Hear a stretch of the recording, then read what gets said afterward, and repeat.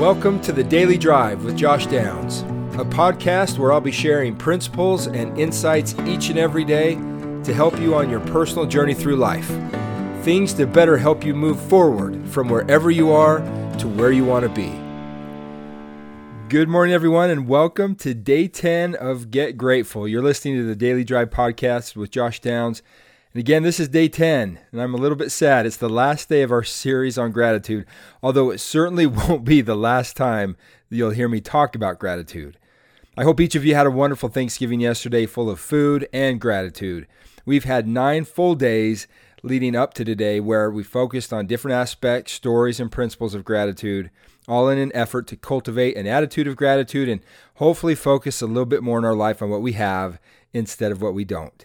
And it's my hope that you've felt that over the last few days and how it can impact our lives for good. Now, a quick update on my Give Thanks for Gas fundraiser. Yesterday, I had the chance to run over 40 pies with gift cards and thank you notes to gas station attendants all across the Salt Lake Valley. And let me tell you just a little bit about my experience. And first, let me give a big thank you to all those who joined me in helping deliver those. From what I've heard, the impact was profound and there was a lot of gratitude expressed. Now, there were a lot of smiles from my end, a lot of hugs, and even a few tears. It was funny to see everyone's initial skepticism actually towards a simple gesture of thanks, which tells me that we have some work to do. But we sure took a good step yesterday. 2 ladies in particular were beyond grateful at the gesture, with one not knowing how she was going to pay for a place to stay the next few nights, and another worried about paying for a medical procedure that she needed. While what was given to them wasn't a lot, it was enough to remind them that there is someone up there looking out for them and us, and that everything would be okay. After all the deliveries that I made, it was, for me, the best Thanksgiving that I've ever had. And that was prior to getting any actual Thanksgiving food. I'll post pictures, reactions, thank you responses, and the KSL news clip on social media under Josh Downs on Facebook or on Instagram under @GJD320. and at the Daily Drive Podcast, as well as on my website once it gets back up and running, thedailydrivepodcast.com, for you to see for yourself what happens when a little thanks is given and gratitude expressed.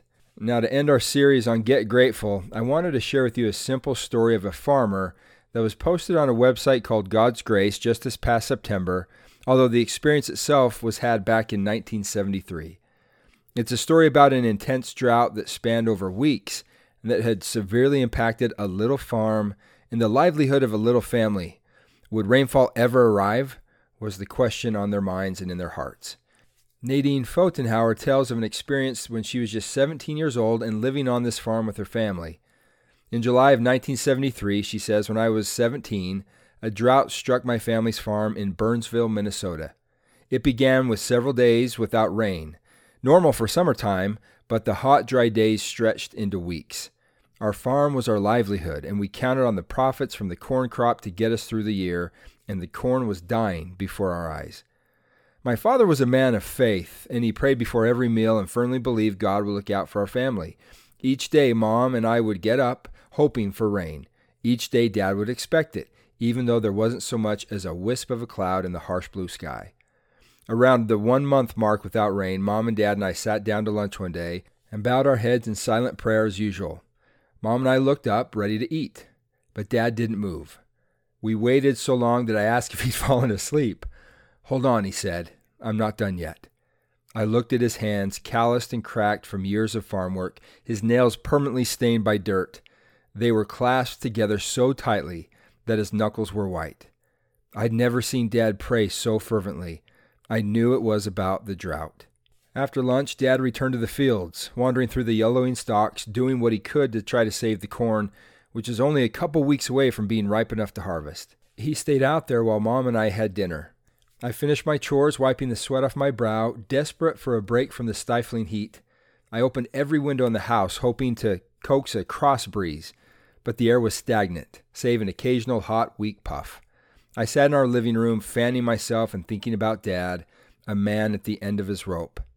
I needed something to distract myself. I looked at my wristwatch, 7:55 p.m.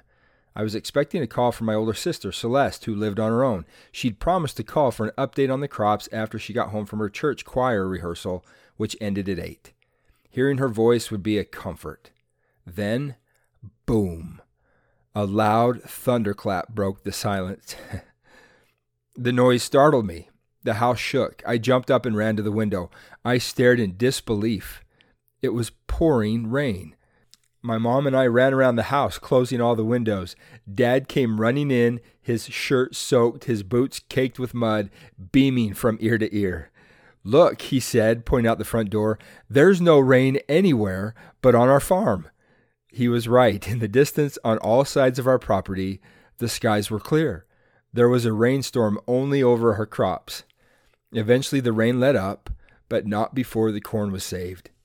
Dad said the stalks would be healthy by morning. Celeste called as promised, and we told her about the miracle rainstorm. "You're not going to believe this," she said. "We finished choir class a few minutes early. The director asked if anyone had a request for a song that we could all sing and praise together, and I asked if we could sing 'There Shall Be Showers of Blessing.'"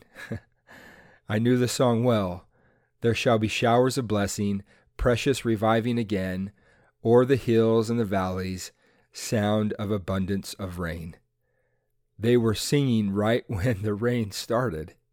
Years later, the events of that day remain my strongest reminder of the power of faith.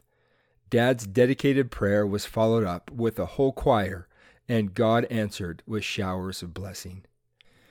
Oh, that story moved me when I first heard it and brought tears to my eyes then as it did again now. I titled this episode today, God's Grace, and I did so not just because of that story, but because of my favorite picture that hung on the kitchen wall of my childhood home. It was a photograph taken by Eric Enstrom sometime in the early 1900s, simply titled Grace. It depicts an elderly man with hands folded saying a prayer over a table with a very simple meal. In 2002, an act of the Minnesota State Legislature established it as the state photograph. The original photograph was taken at Enstrom's photography studio in Bovey, Minnesota. I found it ironic that it was in Minnesota that the earlier referenced miracle took place as well. I hadn't even put that together until just before recording this episode. Maybe there's a reason that these two examples were meant to be used together. Anyway, the man depicted in the photograph is Charles Wilden, who earned a meager living as a peddler and lived in a sod house. To see that simple man bowing his head over his simple meal of bread and porridge always reminded me to be grateful for God's gifts in my own life, no matter how big or how small, and that grace is available to all who ask for it. We don't know all of the reasons for why things happen in life, but if there's anything I would hope we would know, it's that God loves the world and that can be enough. As one prophet in Scripture wrote, "I don't know the meaning of all things, but I know that God loveth his children." That was enough for him to accept what he didn't know, and it can be enough for us too. I would hope in finding gratitude, we will better find God's love for us because it's always there and always around us and can be seen in each and every blessing that we see. And maybe in no other gift and blessing more than the gift that his love gave us during Christmas. As the famous scripture in John 3:16 says, "For God so loved the world that he gave his only begotten Son, that whosoever believeth in him should not perish, but have everlasting life." And that's why I love Christmas so much. It's a reminder above all else of God's love for us through the giving of the most perfect gift that he could, the gift of his perfect Son, to save us from sin and to show us the way to go by giving us his life. Like with the miracle of the farmer, there's a drought in this world. Have you noticed? A drought of kindness, a drought of patience, a drought of understanding, of tolerance, of forgiveness, of compassion. A drought of selflessness, of giving instead of taking, of faith over fear, a drought of loving our neighbors, of doing good to them that hate us, a drought of happiness, of peace, of gentleness, and of love. A drought of Christ. Because Christ embodies all of those things, and his grace is sufficient for all of us. If we will humble ourselves and come unto him, as he says, he will help us to see where we are weak and help weak things become strong in us. But this process isn't an easy one, nor is it an automatic one that happens after offering a prayer or two and continuing on our way. It requires constant effort and a conscious awareness of the one who can bring these changes in us about. The solution to this drought and every drought is right in front of us and is found every time we clasp our hands together and pray. It is found in God's grace. It is found in more Christ, or Moss Christ, or as some say it, Christ Moss. And that, my friends, is what this podcast, The Daily Drive, will become during the month of December. It will become not just a Christmas podcast, but a Christ Moss podcast, or more Christ podcast. During this next month, I'll be sharing brief thoughts and principles centered around Christ and change and how to bring Him more fully into our lives, into your homes, into your families, and into your Christmas season. And along with that, in each episode, I'm going to share with you a favorite suggestion, activity, or tradition that you can do with your own family and friends to get more joy out of your joy to the world, more wonderful out of the most wonderful time of the year, more jolly out of the season it is to be jolly, more meaningful silence out of your silent nights, more sugar plums dancing in your heads, more Christ out of Christmas. But my invitation is first to remember God's grace is available to all anytime we need it. All we have to do is clasp our hands together, bow our heads, and ask for it, and express gratitude for it, however it comes. But I also have a second invitation for you this time. My second invitation is to start out Christmas right by having a Christmas kickoff this weekend. Yes, you heard me right, a Christmas kickoff.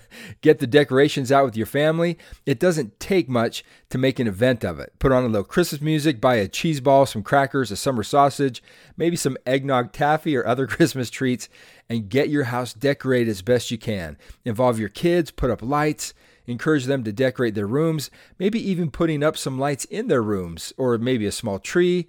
This is the greatest season of the year and the greatest reason we have to celebrate that there is. I mean, the God of heaven and earth literally came down to save each of us from our sins, from our pain, from our broken hearts, from the prisons that we would find ourselves in, and from all that is wrong with the world, and so that we can be given grace when we need it. And if that isn't reason enough to put up a few lights and decorations, then I don't know what is. So do it. And watch as the spirit of Christmas begins to permeate your home, and then your family, and then your own life. And watch as showers start falling, watering what's been dying in your own life, and erasing whatever drought that you've been experiencing. Christ, as it's been said, is the reason for the season, and I'm excited to share more of Him with you in the coming days and weeks leading up to Christmas, as well as many of my most favorite traditions and activities for you to try with your own families and friends. Well, thanks for listening today and every day. You guys are the absolute best. And thank you again for all of your help and support with my first annual Give Thanks for Gas fundraiser. Yes, you heard it right, the first annual. I'm already starting to think about how to expand upon it next year. And KSL, the local television news studio, even committed in advance to promote it for us and match whatever we're able to donate next year. So yeah, I can't wait for Thanksgiving to come again.